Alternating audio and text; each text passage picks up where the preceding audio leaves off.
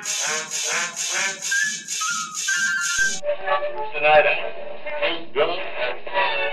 I knew. So proudly put on your musket ears. It's time to meet our love and our tears.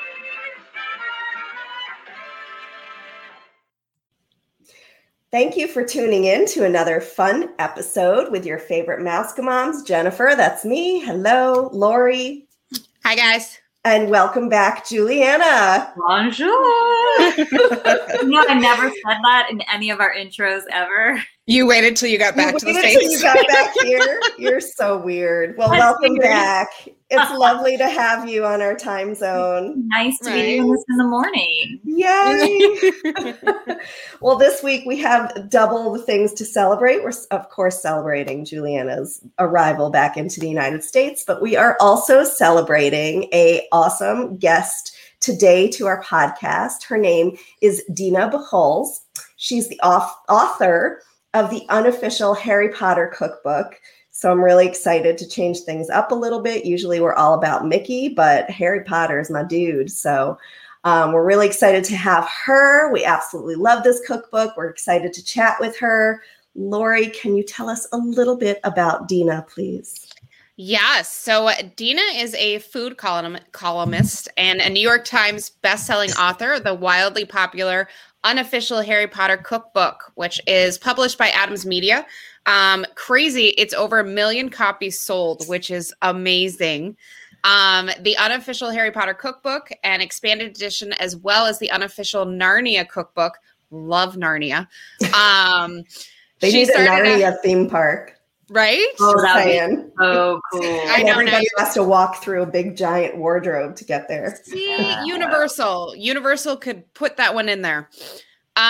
So she started out with a degree in English, went to teach the subject, and then followed up with an editing job for a magazine publisher.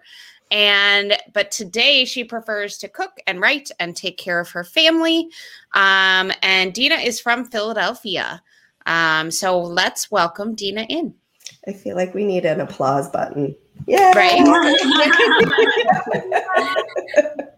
We need sound effects. Welcome, Dina. Welcome. Hi, thank you for having me. Thank you for being here today. We're super excited. So we have a little bit of an initiation rite for all of our guests. And you've been warned. You know what it is. So the first thing you have to do before we get into talking about you is you need to give us a Mouska cocktail, please. I have to give you Mouska cocktail. Today's drink. Oh, I have to talk about it? Yes, please. Tell us your drink. Did we not warn you? We did. I wasn't sure you said when you said give it. So sure. Hand it over the interwebs. Actually, the original edition of the Harry Potter cookbook, which is the one that's available, does not have a recipe for butterbeer in it. And did I get flack for that? Harry Potter fans. Bet you did. Harry Potter fans are serious. Oh, yeah. And the reason that I didn't include it is because I was worried about copyright. If J.K. Rowling invented it, then I can't make money off a recipe for it. Mm-hmm. So, but I happened to be doing some research and I came across, I don't remember if I came across it by chance or if I was looking for it, but I found a recipe for buttered beer, spelled with an E at the end, the old-fashioned way. I think it's a 16th century cookbook. And I said, wow, this is so cool. And besides for being cool, it's accessible. I can use this. So was that your loophole? That was my loophole. Awesome. And so when I proposed to my editor to follow up with an expanded edition, I included butterbeer. And so that's what I chose for the cocktail for today, the original butterbeer. Perfect. Now, people can't really agree on what butterbeer is. When I was doing research for the recipe, I found lots of online recipes for cream soda-like confections or cream soda-like slushies. But I think that whether J.K. Rowling knew about the original butterbeer recipe or not, the way it's described in the books matches the original recipe the most because it's served warm. It's comforting and satisfying. I don't think anyone would think of a slushy or cream soda as comforting and satisfying. It might be delicious because it's sweet and I'm a sugar fiend. Definitely works on a hot day in Orlando. Yes, exactly. Like that's the way kind of Butterbeer what they serve at the parks, right? Like a slushy. They serve a hot version also, and the hot version is wildly popular, but they only serve it a couple of months out of the year when the weather demands it. So I've never had the hot version of it. I have. You it's have. Delicious. Yeah. Does it taste like just a heated up version of the? It does. It's a bit different though. Like I feel like we've talked about like the regular butterbeer at the parks where it tastes more. It does. It tastes like a creamsicle or like apple juice cream type. Soda. Yeah, cream soda like type in there, and butterscotch and butterscotch. I would say the marshmallowy. Yeah, the hot version has more of like a marshmallowy taste on the top, like with the foam. And then the actual drink itself, I'd say, is a little bit less sweet than the initial cold one. So I love the hot one. But either way, awesome.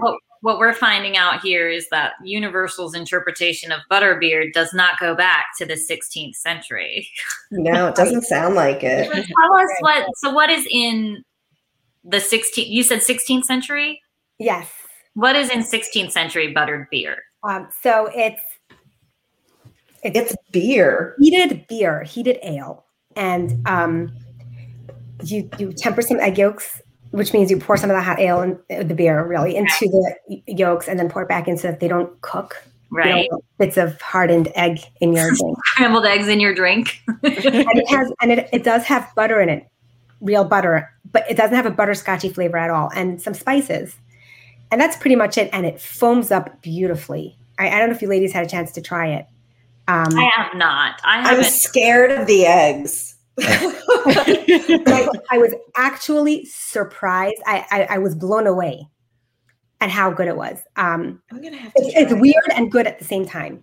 I know. I'm gonna have to try it. It is strangely satisfying, and you can't eat anything for hours after. If you drink a whole portion, you can't eat anything for forever. It's really satisfying. So I was very pleasantly surprised by that, but it's a more sophisticated taste. It's not for kids, right? No, which is probably why Universal went the total opposite direction. Of course, that's interesting. Harry Potter's drinking it, right? So the kids want to drink it. Yeah. In Harry Potter, there is just a sort of a hint that it is mildly alcoholic because the elves can't handle. I remember that. Low alcoholic content that's in there. Yeah. So if you were to use alcoholic beer, just like a lager or a pilsner, like a light? I think it doesn't matter. I think any kind of beer is fine. All right. You're adding brown sugar and cinnamon and nutmeg to it. That sounds very like with a stout.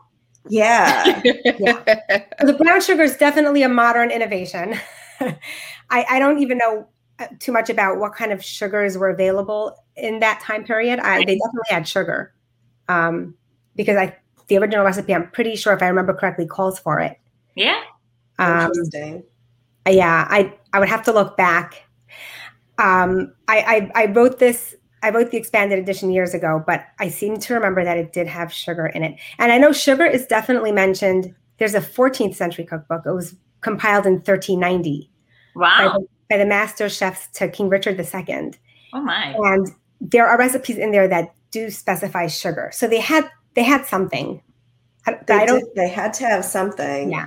It sounds interesting. It reminds me not really. I was going to say it reminds me, maybe the feeling just reminds me of like that hot apple cider, the mulled cider and stuff that's all comforting and warm and makes you feel all at home. But you can imagine yourself in Hogsmeade, drinking. In Hagrid's hut, sitting there in front of the fire with my big cup of ale at 11 years old.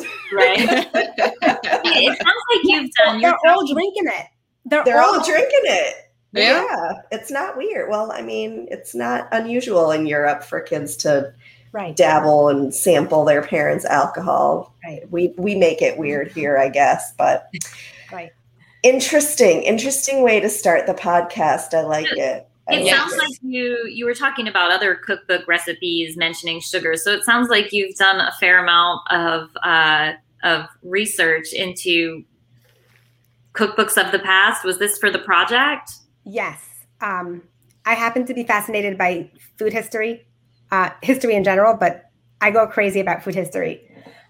So it's fun for me. And one of my goals in writing this book was to write a cookbook that even if kids and grownups who picked it up didn't make a single recipe, it would just be fun to read. So I wanted to include interesting historical tidbits and also give a feeling for the culture of Harry Potter's world, for Americans.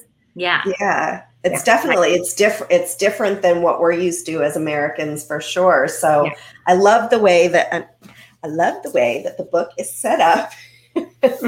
Where you have a little bit of history of the food, but you also have remember this is from the book when Malfoy did X, Y, and Z. I love that too. Yeah. Right. Because a lot of the books, I mean, I haven't read the books in so many years, but I've certainly seen the movies more recent than that. And you forget how much of the books are lost and didn't really make that transfer over to the movies. So it's a really cool reminder of I need to go read those books again. Yes.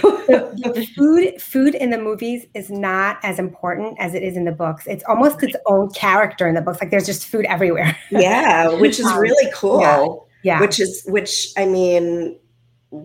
perfect for a cookbook author because it seems like you had, I was so, again, I have my more recent memory is of the movies.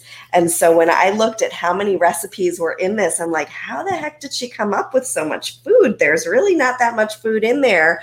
But like I said, I love that it goes back and it talks about this is from this and this is from this. And so my publisher actually wanted more recipes than there was food for. I found about 100 references, which I thought was a nice amount for a cookbook, but they wanted at least 150. Wow. So what I did was I included as many food references as I possibly could that I could legally include, and then I took categories of recipes. So if she mentioned that it was winter and the kitchen elves were serving up stews and puddings, I went into research mode and I tried to find as many British stews and puddings, which means something different in British English than it does in American English. Yeah. Also a very interesting thing for me to learn. And I picked the ones that I thought were the most appetizing. Right. And because the British, they do have some really great recipes, but they also have some really gross things.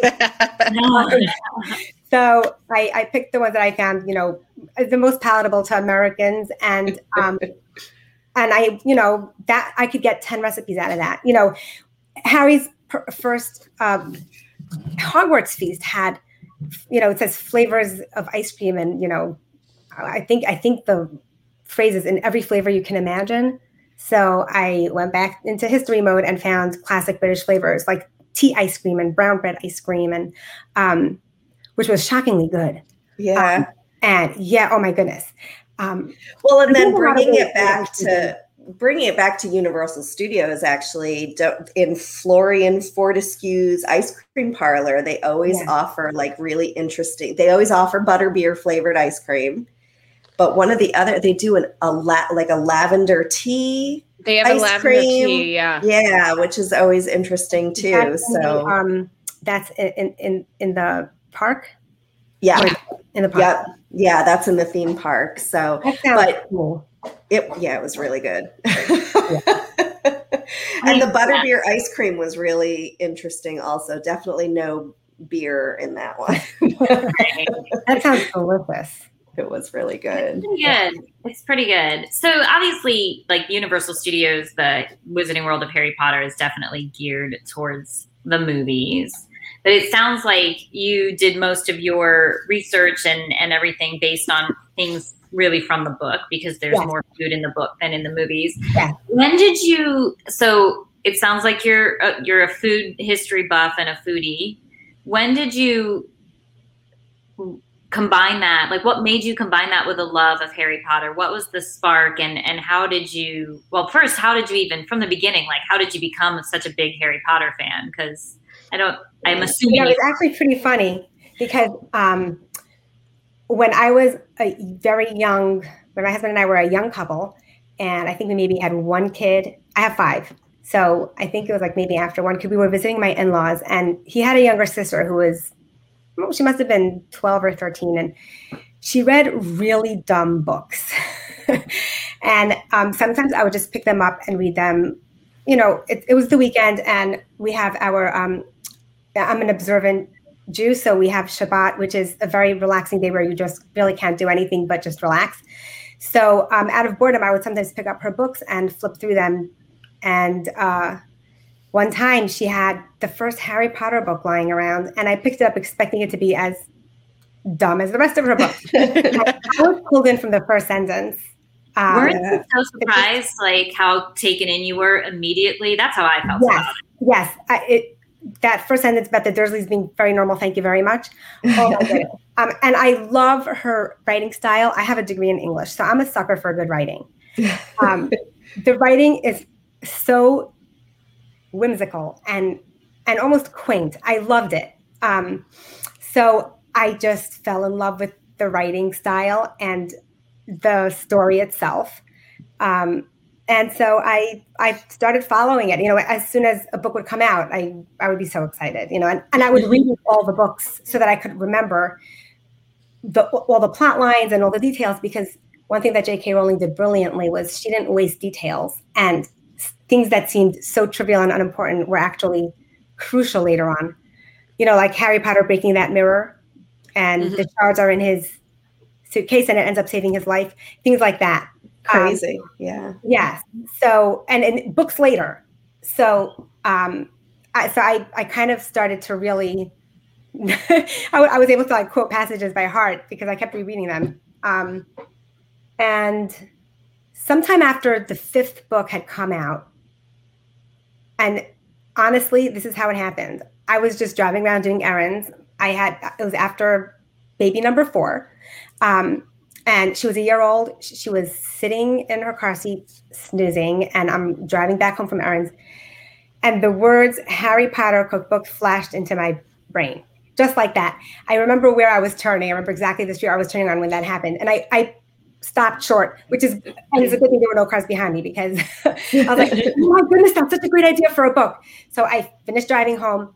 I stuck her in her crib. I grabbed the first book and a notebook and started rereading and jotting down all the food references. That's insane. I know, but I'll tell you what I think. Yeah. I think the reason it popped into my particular brain, though, is that we had literary cookbooks lying around the house. So I think I made that connection. We had the Little House Cookbook, which is based on, you know, the Laura Ingalls Wilder books. Right. And we also had, you know, the American Girl doll collection. So we had an American Girl doll cookbook based on one of the book sets that comes with the dolls. So, and I always was a foodie, and my passion is writing. I have, like I said, a degree in English. I used to be an editor. So I think it must have been percolating in my subconscious for a while. Well, it sounds perfect for someone like you, a writer, a foodie, and a Harry Potter fan. It's like a no-brainer now that you mention it. Exactly. So I lost my train of thought. I'm sorry, I interrupted you. That's okay. That's totally fine. I don't think I have to say anything with, you know, a vital national interest or something like that. That's awesome. So the thought came into your brain, not really out of nowhere, because it does sound like that's such a natural, like, yes, it was an epiphany, but it was also probably like, well, duh, of course it goes together. Yeah, I actually said to myself, somebody must have done this. And the first thing I did actually before I grabbed that notebook was to Google Harry Potter cookbook, and there weren't And any. no one had done When I it. Googled Harry Potter recipe, I got hundreds of thousands of results. So I said, ooh, this is a good idea because people are looking for recipes. Yes. Oh, I know what I was going to say. Because when I was reading the books, I was curious. Harry Potter seemed to love things made with treacle, like treacle tart is mentioned a bunch of times. And I was like, what the heck is that? Yeah. You know? And then I found it in a cookbook somewhere and I tried it out of curiosity. This was before I had the idea. And I got to say, I was a little disappointed. It's okay. So did you tweak not amazing. recipes like that? Like, did you turn? That was the only one. Yeah. That was the only one. But then once I had the idea, then I went crazy. So you had this idea and then you looked, and then since obviously you were already in the world of editing, did you have connections already, or did you just send it out and see if somebody came back? Nothing. I was an editor. I worked for a very brief period of time because after I finished college, I taught English for a year, and then I worked as an editor for 2 years. But I met my husband and we got married before I started working as an editor. And we had our first baby 10 months after we got married. Wow. So I continued working until he finished school and he took over. So I hadn't been in the editing world for years. Okay. And the kind of editing that I did was I worked for an industrial magazine as a copy editor. So I didn't have any connections there, nothing. So I was really, starting in the dark from scratch, no connections. And it was scary. Yeah. Yeah, it was very scary. Agents was the scariest thing. I was like, oh my gosh, I'm sending this to an agent, and then when an agent actually called me, I was terrified. I was like, oh my God, I'm talking to a real agent. Oh my goodness.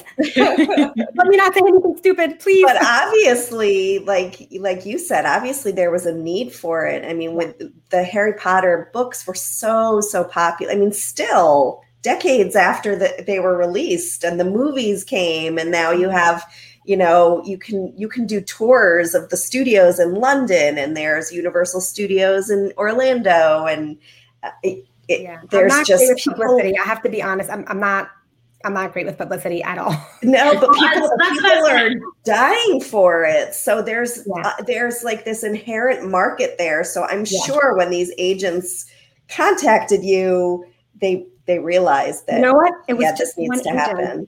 It was just, I got so many rejection. My husband was very enthusiastic about it. But he said, I don't know if you're going to be allowed to do it because of copyright. So I said, well, let's try. And I had to have some sample materials. I had to work very hard and then send out proposals. And I just got rejection after rejection after rejection. And finally I said to my husband, but what am I doing wrong? Like, I thought people would be like, wow, this is great. Let's do it. Finally, I got a lot of form letters. Finally, I got a couple of form letters with something scribbled in the margins like, good idea, but worried about copyright. So I asked my husband, what do you think? People have written books about Harry Potter. Just when Harry Potter was in the process of being written, the books were still coming out. I don't know if you remember, people came out with predictions of what the next books would hold, and people would, all kinds of analyses about it. So my husband said, why don't you write to one of them? Just see what happens. So I reached out to George Beam. He's the author of, I think it's called Muggles and Magic. And you're familiar? Because you're not. No, but it sounds like something perfect. Yeah. And I asked him how he did it and how I could get around the copyright issue, because no agents want to touch a book that a publisher won't want to touch because of a potential lawsuit attached to it. So he wrote back to me, and that was very exciting. A real author wrote back to me. Wow. And he was very kind. He wrote, a long email explaining all the possibilities and, options and whatever. But the upshot of all of it was that I should write a letter. He advised that I should write a letter to the legal team that represents J.K. Rowling and Warner Brothers. It's the same legal team. And he said that your worst case scenario is they'll say cease and desist, and that'll save you headaches down the road. And best case scenarios, they'll say it's not a copyright issue, and then you can send that out to agents. You can send out that letter to agents. So it was actually easy to find the contact information for the legal team, because there was a copyright lawsuit going on right at that time. Oh goodness, that's scary a little bit. Somebody wanted to write a Harry Potter lexicon, and J.K. Rowling was suing him for copyright, and he lost the case. So because it was in the news, her legal team was mentioned. So I knew who they were, and I was able to Google them and get their contact information. And I wrote them a letter, and I did not expect to hear back. But 6 weeks later, I got a letter. And the letter said, you can do this. It's not a copyright problem. The only thing you have to do is put unofficial in the title, and we're reserving the right to review the manuscript and any accompanying artwork before publication, and then you're good to go, which I found out later was very generous of them. Did you die when you read that? I mean, how did you feel at that moment? I probably danced around the house. I did it several times over the course of writing this book. So, like, for example, when I got a contract with an agent, and then when I got a deal with a publisher. So there was a lot of, that's really, I just jump up and down and go crazy. Just like jump through a hoop, survive, jump up and down, jump through another hoop. Yes. So when I did my little happy jig. And then when you were going through all these hoops, did you ever imagine that it would be so? It sounds to me like you kind of knew it was a gem, but you just didn't know if you'd be able to get there. Right. And I was ready to pay a publisher to publish it. I was like, I'll pay you. You knew this was going to be big. I didn't know it would be this big. I thought I would have been happy if it sold, the minimum that publishers look for, which is, I think, 10,000 copies or something like that. And I was a bit more than that. Yes. And what was perfect is the way that it's been selling worked out perfectly for me, because it's been selling at a very steady rate all these years. So that over 1 million copies is distributed came out in 2010. So it's going to be 11 years in September. So over that period, which was a nice steady income that allowed me to continue staying home.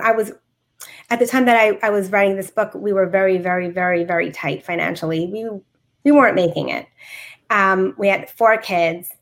3 of them were in private school, and the youngest was a baby at home with me. And my husband and I were trying to figure out if it paid for me to work, because I would have to pay for childcare. Right. Because editors don't make a lot of money. Right. And that's when I had the idea to do this. So this allowed me to stay home, to continue staying home, which I really wanted to do. So it was such a blessing. Awesome. That's fantastic. So, okay. So you heard back from the legal team. They said that this was a go. You could do it. You jumped through hoops. What was the next hoop? So the next hoop was sending out that letter to those agents that did express interest but were concerned about copyright. There were 3 total out of all the dozens of rejections that I got. And only 1 took the bait. And the next thing I know, she didn't even contact me to let me know that she was interested. The next thing I know is I have a letter from her in the mail with a contract to sign. So I danced around the house, pulled my husband at work, went a little crazy. I signed the contract. I can't remember when we talked on the phone. How long did you have after you signed the contract to produce a manuscript, to have all these recipes tested, and how was that process? So technically, I didn't have to have anything beyond what was in the proposal until I got a deal with the publisher. They give you the deadline. Mm-hmm. But I continued working on it sporadically. And this whole process to get to this agent was a 2-year process. But it's because I wasn't working as if it was my day job. And, I worked on it when I felt like it, mm-hmm. A couple of hours here, a couple of hours there. By the time I got a deal with a publisher, I think I had about 80 recipes. Okay. Which was a nice chunk. And you had to get to 150. I didn't know that yet. I didn't know that until my agent called me and said, well, this publisher is interested, but there are a lot of buts. So then how long did it take you to get from the 80 to the 150 once you found that out? It took me a year. Yeah. But it took me a year because they gave me a year. I really did all the work in the last 6 months. I would imagine it would take a really long time to develop and test all those recipes. It was the last 6 months were very intense. I bet. Wow. Well, especially because you're doing all this research about, 16th century English recipes that I developed the recipes myself because I didn't want to. I mean, it's very easy to palm recipes off other people in terms of copyright. All you have to do is change it a little bit and you're good. I didn't want to be doing too much of that. So I wanted to develop my own recipes, which meant testing and retesting and retesting until I was satisfied. So did you test all of these on your family? Do they just despise English food now? Or are they mad at you forever? They still talk about the chocolate stew. Ooh. The chocolate stew was beef and Guinness stew. It was in the section of stews and puddings. And I read that chocolate boosts the flavor of the Guinness. And so I should put chocolate in it. And so I think I must have put in a pound of chocolate into the stew because I'm a chocoholic. I can't help it. If you're going to put chocolate, you're going to put chocolate. I'm guessing that's not how the final recipe turned out. So it wasn't edible. I slapped it onto my kids' plates and they all took one spoonful and spat it out. And so I took a spoonful and I spat it out. Okay. I said, I'm not making you guys eat this. Were they your worst critics, your children? They actually were very helpful. They really were. And I knew that if I made something and it was gone before I had barely a chance to taste it, then it's a winner. I had a winner. Okay. Sometimes there was stuff that was really delicious, but not publishable. Like the fudge that kept turning it. It was just gloopy. It just kept being gloopy and it kept being gloopy until I figured out what I was doing wrong. You can't go wrong with butter and sugar and heavy cream, but it wasn't fudge. So yeah, the kids loved that. They loved the gloopy stuff. But they were very helpful. And did they help out in the kitchen at all, or just as taste testers? I hate answering this question because it's so embarrassing. I'm a control freak, so I just can't handle cooking with people in the kitchen. And if my kids want to make something, I have to leave the house. Oh my God, that's so funny. I cannot watch them making a mess or measuring things wrong or anything like that. I'm this way too. So the kids were your huge taste testers. Did they have an absolute favorite recipe or two favorite recipes? They were pretty young when I wrote this book. My oldest is 22 now. So she was 12 and my youngest was 3 by the time I was done, I want to say. So I don't remember a favorite. But they liked all the sweet things. Anything with sugar in it was definitely very popular. What about you? Do you have a favorite? That's kind of like asking, do you have a favorite child? All right, do you have top 5? I get asked this question a lot and I never know what to say because I really liked a lot of the recipes. And they were my creations, so I'm emotionally attached to them. Right. But like I said before, I am a sugar fiend. So all of the sugary stuff and anything with chocolate in it is great. I mentioned fudge before. I never had real fudge like made with a candy thermometer. I keep a kosher diet and it's not really, I don't think I've ever seen kosher real fudge. So I made it for the first time. I tasted it for the first time when I made it. And it was amazing. It took me a very long time to figure out what I was doing wrong. Was the fudge your biggest nemesis? What's that? Was the fudge the hardest one to make? It was the hardest. Yes, it was. I think I must have made at least 12 versions. That's a lot of patience. Different recipes, and they kept giving different instructions, and I just can't remember what it was that finally did it for me. But At some point, Even if you could remember, that's your secret now. That's top secret. That's yours. I don't know. I don't remember what it was, but the fudge is my favorite, and also the toffee. There's a toffee recipe in there. I also gained a lot of weight when I was doing the candy recipes. But it was for work. I mean, we get that. Yeah. You gotta do. It's important. Yeah, sometimes you just have to take one for the team. Absolutely. Exactly. So do you have a favorite Harry Potter character now that you've spent so much time getting to know them and their dietary habits? Character. You know, I had a really good answer to this question. I'm trying to remember what it was. I had a really clever answer one time. I got a written interview once that I filled out. I love the written interviews because you can think about it and then and it sounds really smart. Who's my favorite character? I remember what I said. This was very clever of me. Mrs. Weasley, because she's a great cook. Of course. And she's a mom. And she's a very motherly mom. She has a lot of kids, sort of like me. I'm not as many as she did, but I've got a sizable family.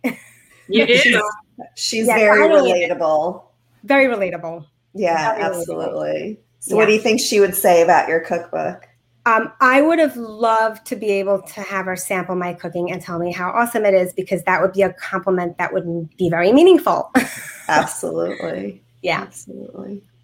That would be awesome. Of course, Miss Weasley. Of course. Right? I wonder how my recipes of her cooking, would really compare, So what did you get from Mrs. Weasley? What were some of the items? The toffee was from Mrs. Weasley. Okay. There are 2 fudge recipes in the book. One is Hagrid's treacle fudge that, glued Fang's teeth shut so that they were able to keep him quiet, Yeah. The one in my book will not glue your teeth shut. That's good. That's a good disclaimer to have in there. It probably tastes a little bit better than Hagrid's. And you said that what's that? Nope, go ahead. And the other fudge recipe is Mrs. Weasley's. And the toffee recipe is hers. She sent that to the kids at Easter time, giving Hermione only a little bit because, oh gosh, I can't remember why. Her father's a dentist, right? No, there was. Isn't her father a dentist? Right. But the toffee was from Mrs. Weasley. Right. And it was because it was a rumor, some kind of rumor. I can't remember what it was. Okay. I don't remember. And Mrs. Weasley believed the rumor, and she was a little bit annoyed with Hermione because of the rumor, I think. So any Harry Potter fan listening now will say, "You are not a true Harry Potter fan. Go away." I'm not well, it's hard to remember all the little details that you picked out of there. That's crazy. Yeah, a ton of details. I don't think anyone would criticize. Absolutely. Yeah. So, sorry, go ahead. Well, I was just going to ask, since you were telling us what recipes came from Mrs. Weasley. There were more. There was like a savory recipes, like I have Molly's meatballs in there. There's a scene where at the ministry that people who are opposed to the Ministry of Magic's doings kind of congregate and secretly. So they're going to be meeting at the Weasley's house, and I think it's Mr. Weasley. He passes by one of the ministry people and whispers to them that they're having meatballs for dinner. So that was my inspiration for Molly's meatballs. There's the creamy onion soup that she pours out of the tip of her wand when Harry comes in the middle of the night in the 7th book, I believe. And I'm sure there's more, but I don't remember. There's a lot. Yeah. So I'm finding, I don't know if this is toffee related, but I'm finding that Rita Skeeter wrote an article in Witch Weekly that made it sound like Hermione broke Harry's heart by going off with Victor Crumb. So she gave her a small Easter egg. That's what it was. Yes. Okay, the Harry Potter fans will love you instead. No, I Googled. They'll love Google. I love Google. You Oh, know well, much that's awesome. more about the books than I have read them all twice, but I don't remember the details quite Okay. like you do. So I want to know one more thing about a recipe. What is your favorite recipe to come out of the very first banquet, the feast, when Harry first goes to Hogwarts? I'm sorry to put you on the spot. You could talk about any of them. So I'm going to talk about, the ice cream. All the Okay. flavors. All of them. All of them. I do love good ice cream. Yeah. And there's nothing like homemade. Yeah. Yeah, that's true. But, that is true. You know, I would only make it. It's a pain. Yeah, it's a lot of work to make ice cream. Freezing the canister, and then if you want to make another batch, you have to clean it and refreeze it. So after I was done using it for recipe testing, I used it also for the Narnia cookbook, which sadly had to be pulled because there was a copyright issue that we thought it was resolved before publication, but it turned out there was a miscommunication and it wasn't, and we had to pull it. Bummer. It is such a bummer. It was such a nice cookbook. So after I was done with all of that, I kept it for a few years, and then I realized I wasn't using it at all. So I gave it away. Yeah, it is hard to make. A lot of work. Yeah, but they were really good. They were really good. I'm going to try it. I'm going to have to get an ice cream maker. Yes, yeah, absolutely. So we do have a lot of Harry Potter fans who listen to us because of the theme parks. If you were to give them some advice from your cookbook, if they wanted to honor Harry Potter in the best way possible, and they were planning this grand feast, what would be some of the recipes that you would say you have to have these on your table if you're going to represent Harry Potter? You have to have pumpkin pasties. Ooh. Yes. Okay. Everything else is optional, but pumpkin pasties have to be there on the table. Everything else is optional. Well, now I'm going to have to make them. Yeah. It's not because they're so incredibly, incredibly good. They are good, but it's because they're so Harry Potter. Yeah, I do. Pumpkins and witches. I mean, it's just. That's true. That's true. Yeah. It's the whole feeling. It's I do remember him. I him. recommend for Harry Potter themed Halloween parties. Yeah, That's a good idea. I say I love pumpkins. I need to look at these. I This needs to get know. made. pumpkin. Yeah. It's unnatural, actually. So you had. I'm bummed to hear that you had to pull the Narnia cookbook. I'm going to look for a black market copy, but there's a lot of food in that series as well.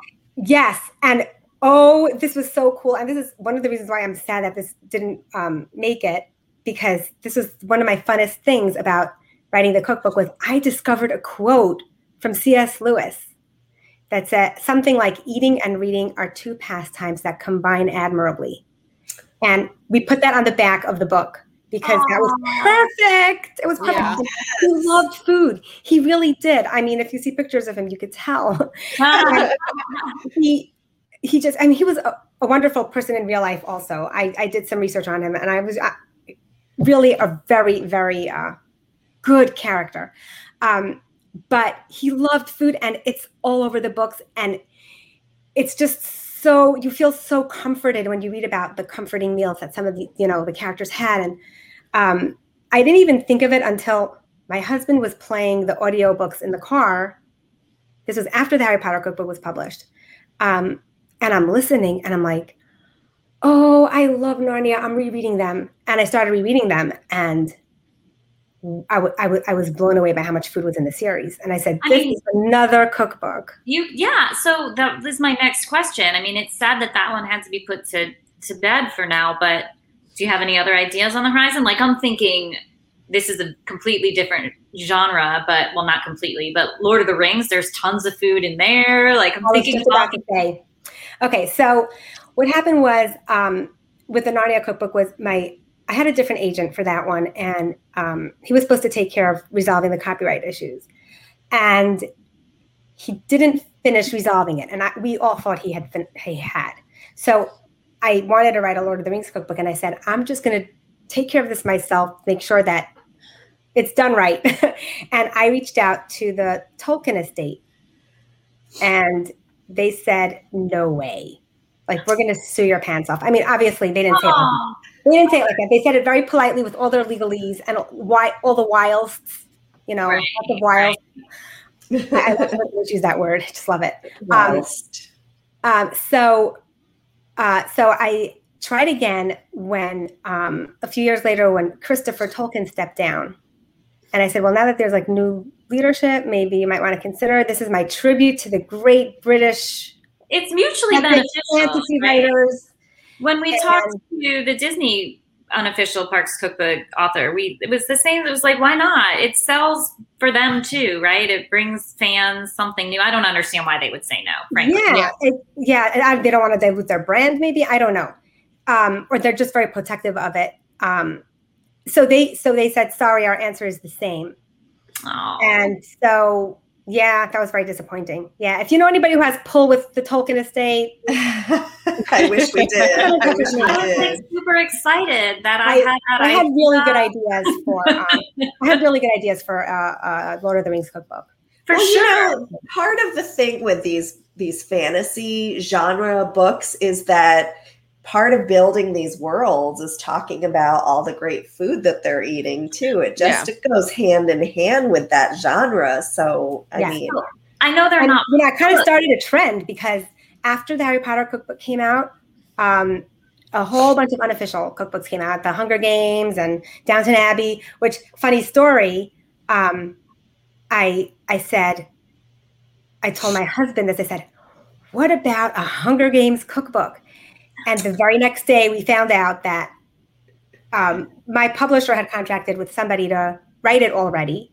And the same exact thing happened at Downton Abbey, and it was the same author. And I told my husband, she is living in my brain and taking ideas from my head.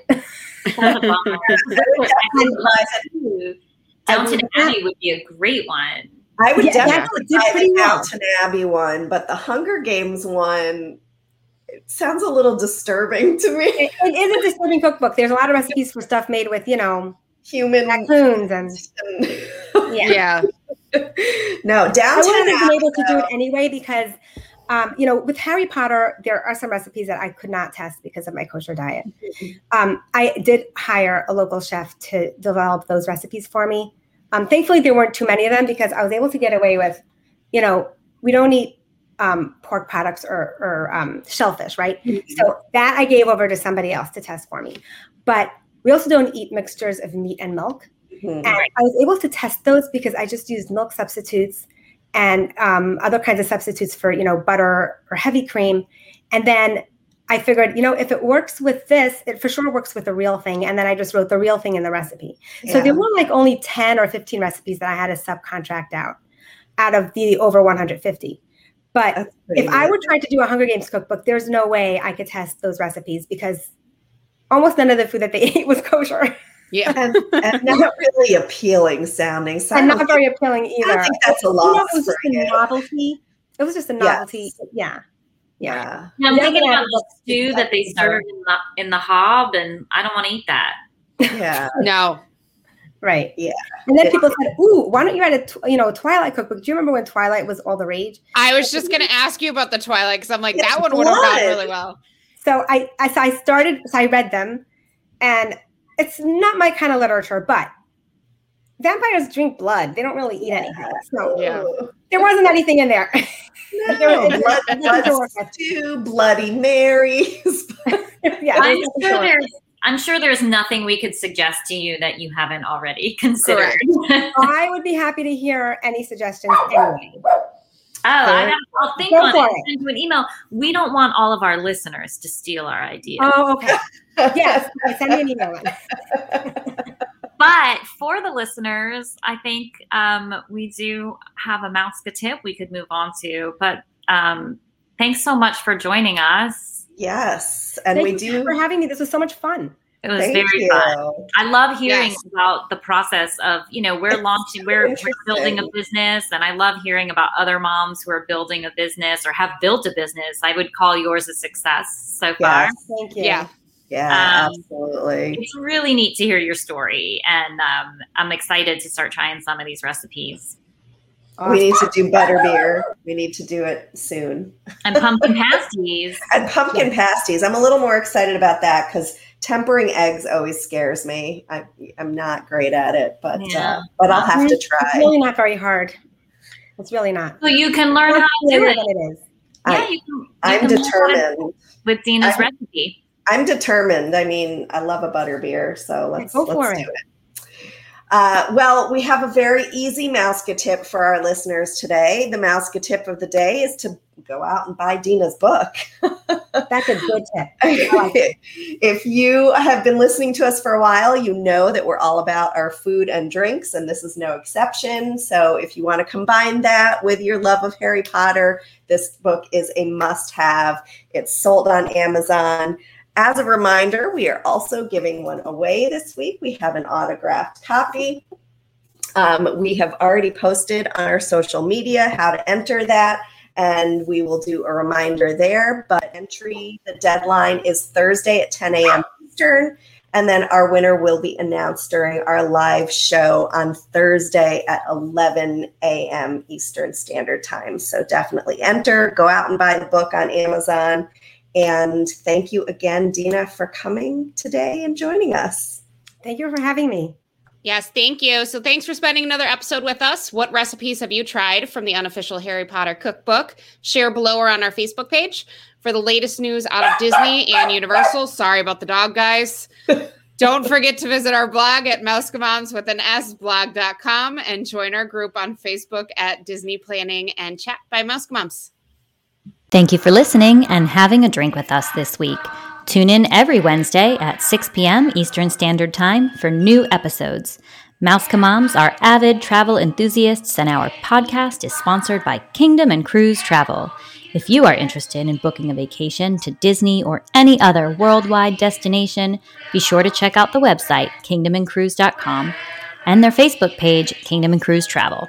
These traveling moms are signing off. And remember, please stand clear of the doors. Por favor, manténganse alejado de las puertas. Now it's time to say goodbye to all our company. M-I-C. See you real soon. K-E-Y. Why? Because we like you.